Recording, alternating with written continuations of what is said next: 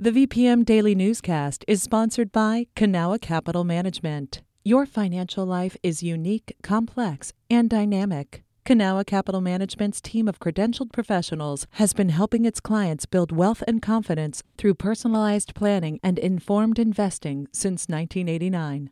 Learn more at cancap.com. That's KANCAP.com.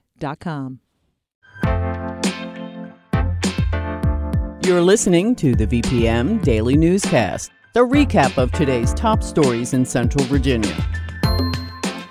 From the VPM Newsroom in Richmond, I'm Benjamin Dolly. The race for the 2nd Congressional House District seat is a tight one. Democratic Congresswoman Elaine Luria and challenger Republican State Senator Jen Kiggans met to debate for the first time Wednesday in Virginia Beach. Ryan Murphy from partner station WHRO was there. With this the only debate on the calendar, Luria didn't miss a chance to steer a couple of unrelated business questions towards the race's biggest social topic, abortion. The two-term Congresswoman said she supports women's choice as it had been under Roe v. Wade. She tied potential abortion restrictions like other states have implemented back to economics.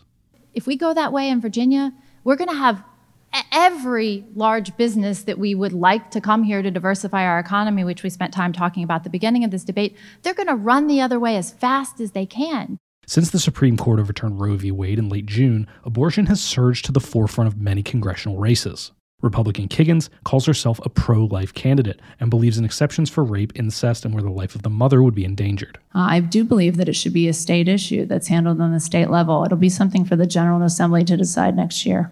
The 2nd House District is considered one of the most competitive races in the country. That was Ryan Murphy reporting.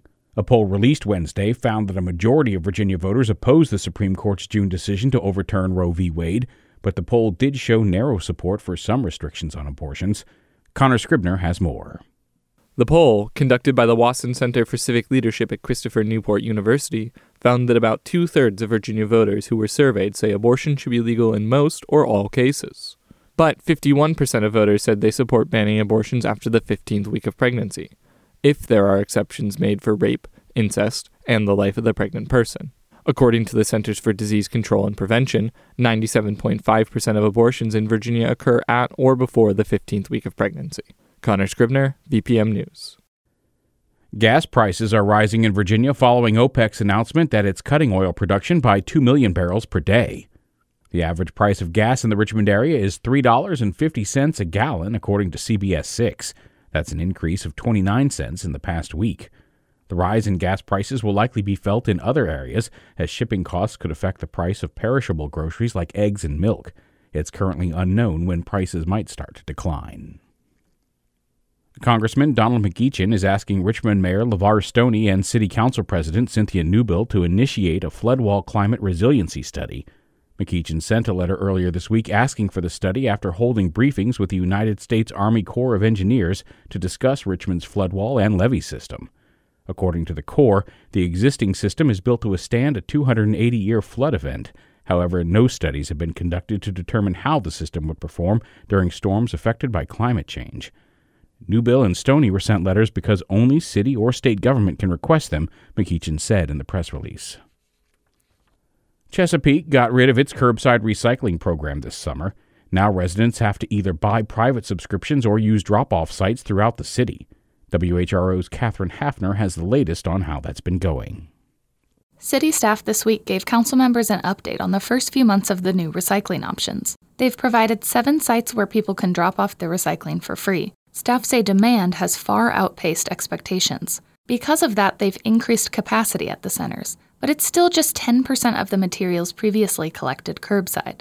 The city estimates a few thousand households have instead opted to pay one of 4 approved companies to pick up recycling directly. The more people that sign up for subscription-based services saves the city money, and the more people that use the free drop-off bins saves the city money by diverting out of the trash streams. That was City Manager Chris Price. He says Chesapeake has now saved even more money than planned.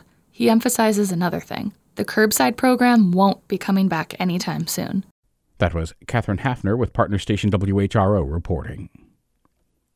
The nonprofit theater group Virginia Rep has purchased the Scottish Rite Temple in Richmond's north side. Richmond BizSense reports the $3.5 million purchase will allow the long-running theater company to expand its stage presence. The site will be renamed the Virginia Rep Center for Arts and Education and will house the company's children's theater, theater camps, and workshops for kids.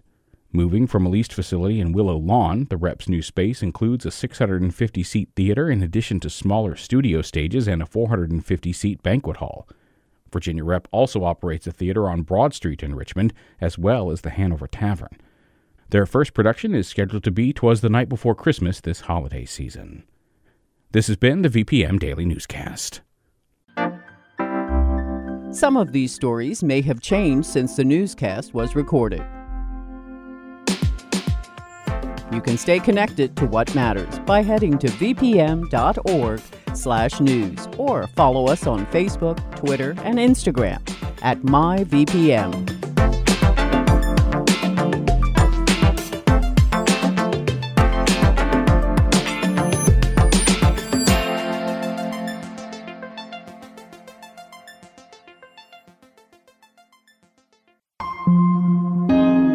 VPM. Hi, it's Terry Gross, the host of Fresh Air. We bring you in-depth, long-form interviews with actors, directors, musicians, authors, journalists, and more. Listen to our Peabody Award-winning Fresh Air podcast from WHYY and NPR.